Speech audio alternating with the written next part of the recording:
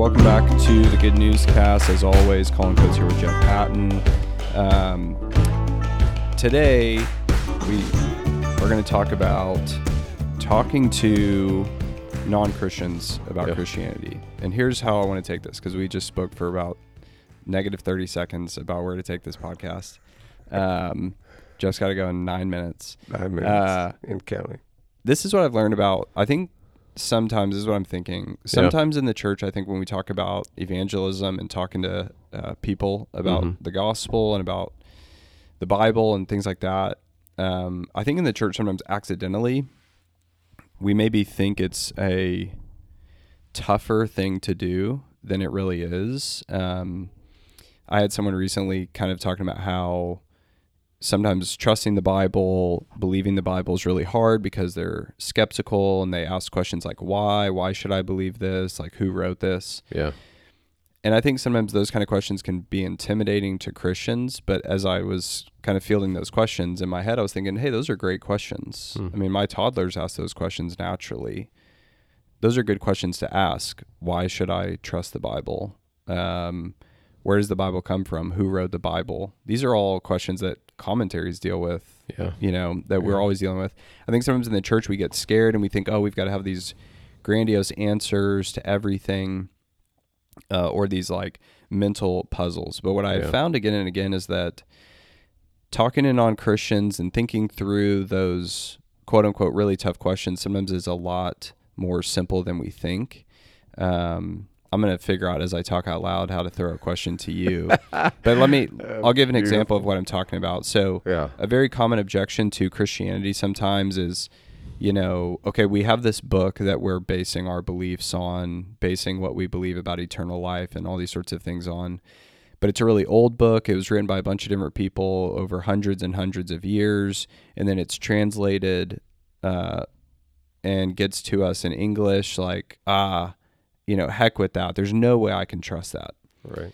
And that is a very tough question to answer.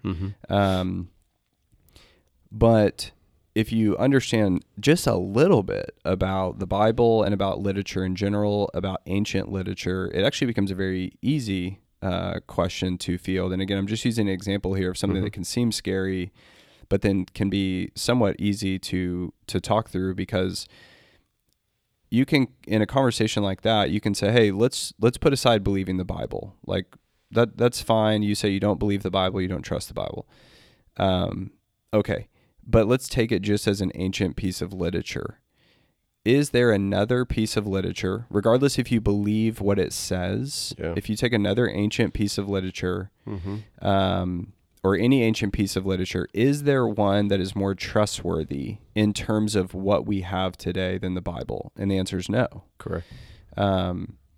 So this is where that really tough, scary question can get really easy, because you go, okay, you read the Iliad in high school, or you read this ancient classical text in college. Did you once ask the question about, hey, when was this written? And how many times has it been translated? And can we really trust that this is what the author wrote? The answer is probably no. Your teacher, your class, you probably never thought or wondered, is this Iliad really the Iliad that the Iliad author wrote? Right. Full disclosure, never read it. Don't know what it's about. Right. But the answer is no. We have a kind of an implicit trust that experts in the field of the Iliad have done the work, and they've basically said, we basically know what was original and whatever. And we do that, and we know that through copies. So you have the original Iliad that was penned, and then you're going to have copies of it, and then of course the original gets lost. This copy gets lost, but then we retain X amount of copies. All these copies, So to wrap up this example, when you look at the Bible, we have 5,500 or 6,000 plus copies, manuscripts, pieces of the Bible. Do we have the original Philippians? We're preaching through Philippians. Do we have the original paper that Paul touched? The original quill, typewriter that he used, whatever? No. well, okay, how many copies do we have of Philippians, or let's just say the whole Bible, the whole Old Testament, New Testament, copies, pieces, fragments? The Bible is number one. Yeah. Just as I don't believe the Bible. Okay, that's fine. Just side table that for a second. Yeah. As an ancient piece of literature, can you trust that what we have today translated in English is what was actually penned? We can trust the Bible as an ancient piece of literature far and above every other ancient piece of literature we have, because it's just been so prolifically copied and analyzed and scrutinized. So if there was one book that we should trust regarding what we have today versus what was actually originally penned in the autograph meaning that original Philippians letter, the Bible is the most trustworthy ancient piece of literature. Yeah, hands down. The most historic document ever written. So that's just a small example of a scary, tough question that sometimes Christians might get, and they go, oh my goodness, how do I defend the authenticity of the Bible?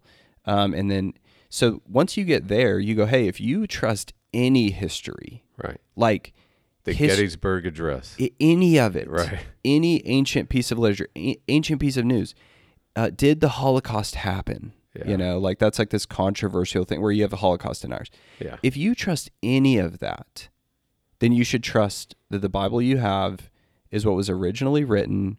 And we can even know where there's discrepancies, where this manuscript, the scribe messed up here, and he makes his note that he messed that up and he corrected it, whatever. And it's particles. It's indefinite articles. It's tiny. Yeah. It's not like, man, all the manuscripts we have really contradict themselves regarding like the divinity of Christ. Correct. No, it's like, is this an A or an and? Yeah. I mean, it's particles. And tiny I think it was only like, if you pieced them all together, it's like a fragment of like 4 or 5 fragments. I mean, of that kind of stuff, which is mind-blowing. It's minuscule and it's insignificant. The discrepancies we might have or the things we're still questioning. Basically, you have to throw out every historical document and every historical event if you throw the Bible out.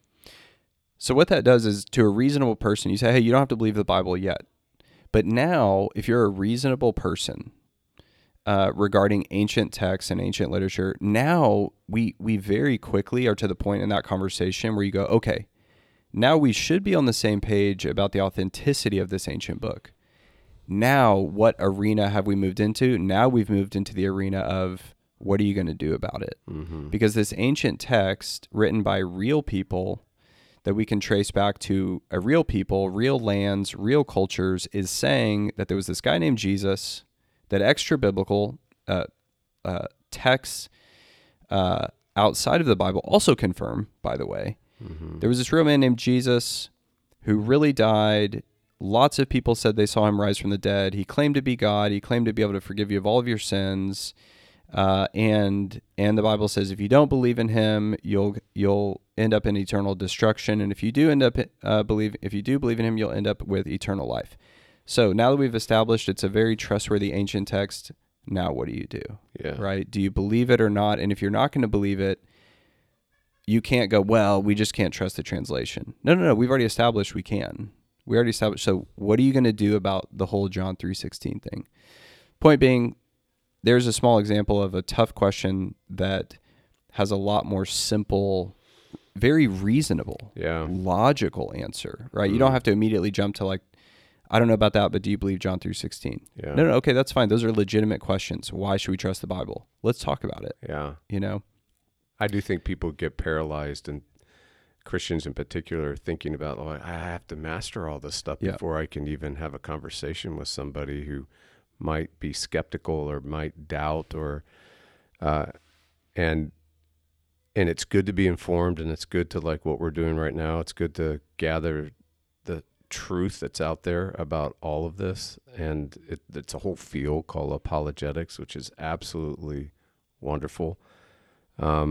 But I do think just even listening to someone and having someone actually try to pinpoint where they're struggling is a magnificent work that God's doing in their life.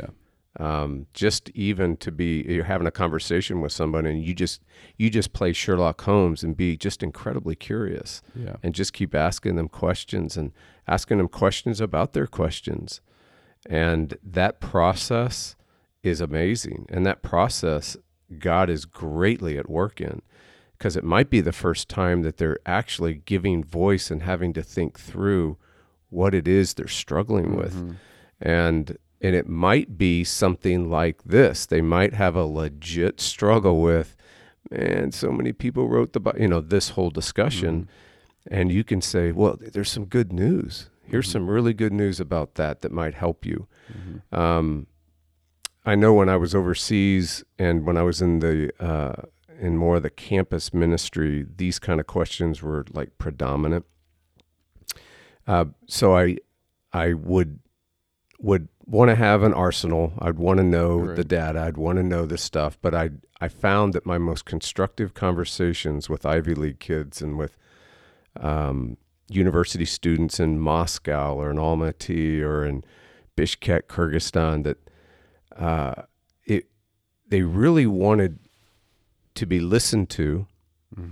And when you're really curious, it creates an interesting dynamic where the significance of Christianity can be highlighted in light of all the other belief systems in the world without even diving into particular skeptical questions that people struggle with. Like, you don't even have to get into the resurrection. You don't even have to get into the historical sources. I would say things just basic like, what's unique about Christianity, I'm not saying it doesn't mean that Christianity is true. It's just very unique. And that is if you take all the major religions of the world and all the major belief systems of the world and take their founder, and you take the founder out of those belief systems or those teachings of every major religion in the world, you still have that religion and that belief system. And what's your belief system? I talk to them. Okay, let's say it's Jeff Hatton's philosophy of life. If you take me out of my philosophy of life, you still have my philosophy, my teaching, because it's not dependent upon the person. None of the belief systems in the world today are dependent upon the person. What's unique about Christianity doesn't mean it's true. But what's unique is if you take Jesus out of the Bible, you no longer have Christianity.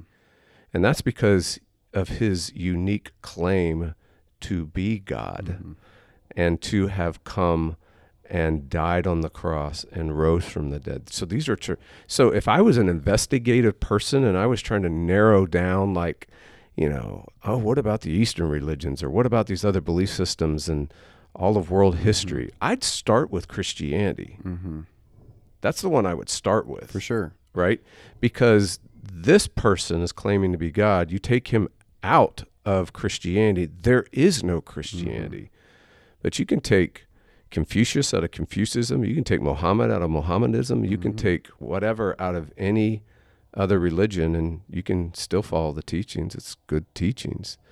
And I think the other thing was important, just to encourage all of us, you don't have to take a class in apologetics and have it all spelled out for you in order to have these conversations. And the other one I said, the other thing that's unique about Christianity is that all the other belief systems and religions of the world are all trying to somehow connect with God, are all somehow, or connect with an impersonal force, or connect with some sense of paradise or nirvana, or some way of tapping into something cosmic and universal. In other words, I would draw an arrow and just say, from us, we're trying to reach something. Again, this doesn't mean that Christianity's true.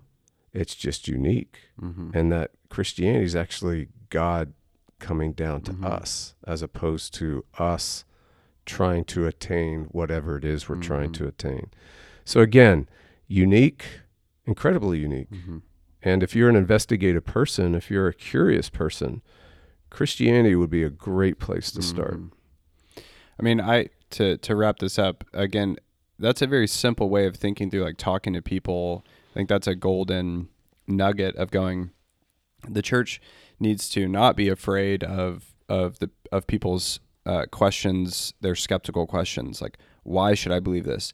Thank God you're asking that question. It's actually much harder to get someone to care. You know, I can tell you've actually thought a little bit, like you've wrestled a little bit in your heart and your mind, your conscience about life and death and Christianity says some wild things about it. Yeah. It would make sense for me to wrestle with that.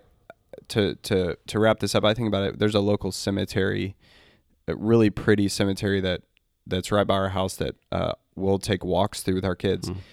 You know, and if there were 10 graves and it was like Gandhi and Muhammad and Joseph Smith, and go down the list of all these religious leaders, right? And it's like dead, all dead, right? And then you see all their headstones, and then you see one headstone that says, you know, Jesus of Nazareth or whatever. And someone's walking you through and they're like, dead, he was buried here, dead, he was buried, Muhammad was buried here, Gandhi was buried here. And then this Jesus Christ one is super interesting. Jesus, the founder of Christianity, right. But hundreds and hundreds and hundreds of people said that they saw him after he was verified dead and buried. And then we could never find his body, actually. Like, he was actually buried here. We can verify that. But then, like, his body is gone. And then hundreds of people said that they saw him raised from the dead, and they maintained that to their death. Yeah. Like, they were killed for it. So unless they were willing to die for an outrageous lie, this grave right here in this cemetery is super historically weird. Yeah. Right? Again, going back to your point of like, start with Christianity. Yeah. If I took you on that walk in that cemetery and I told you that story, I said, all these other founders, dead, verified dead, nobody said they raised from the dead, nothing. Their bodies are still here. We can dig up their bones today. We could never find Jesus of Nazareth bones. And on top of that, it's not just that someone seemingly stole his bones or his body. Tons of people said he raised from the dead, and they were willing to die for that claim. You would, as a non-Christian, if you're a reasonable person, you would come out of that story and you'd go, I'm going to start with Jesus. Yeah. I'm going to start investigating what in the world happened here, because death is my ultimate enemy and my problem headed my way like a train. Yeah. Muhammad apparently couldn't beat it because he's still here. Joseph Smith, founder of Mormonism, he's still here. All these guys are still here. They're saying Jesus is not. And on top of that, they're saying that Jesus said, if you believe in him, you'll rise from the dead. I'm going to just start massively investigating this and get to the bottom of it. You know, real simple way of just going like, hey, maybe I don't have all the answers for you right now at lunch, but like, we should start this investigative journey, and you should start it, and you should take it to its end. I think that's a great, and if the person's willing, you say, hey, if you want to investigate this stuff together, read some stuff together and talk about it, I'm in. Yeah. But you began a very easy, safe, unique focus, curious, and then you focus the energy where it needs to be, which is, I love Spurgeon's illustration of Christianity or Jesus being a lion, and that a lion does not need to be protected, that you need to be protected from the lion.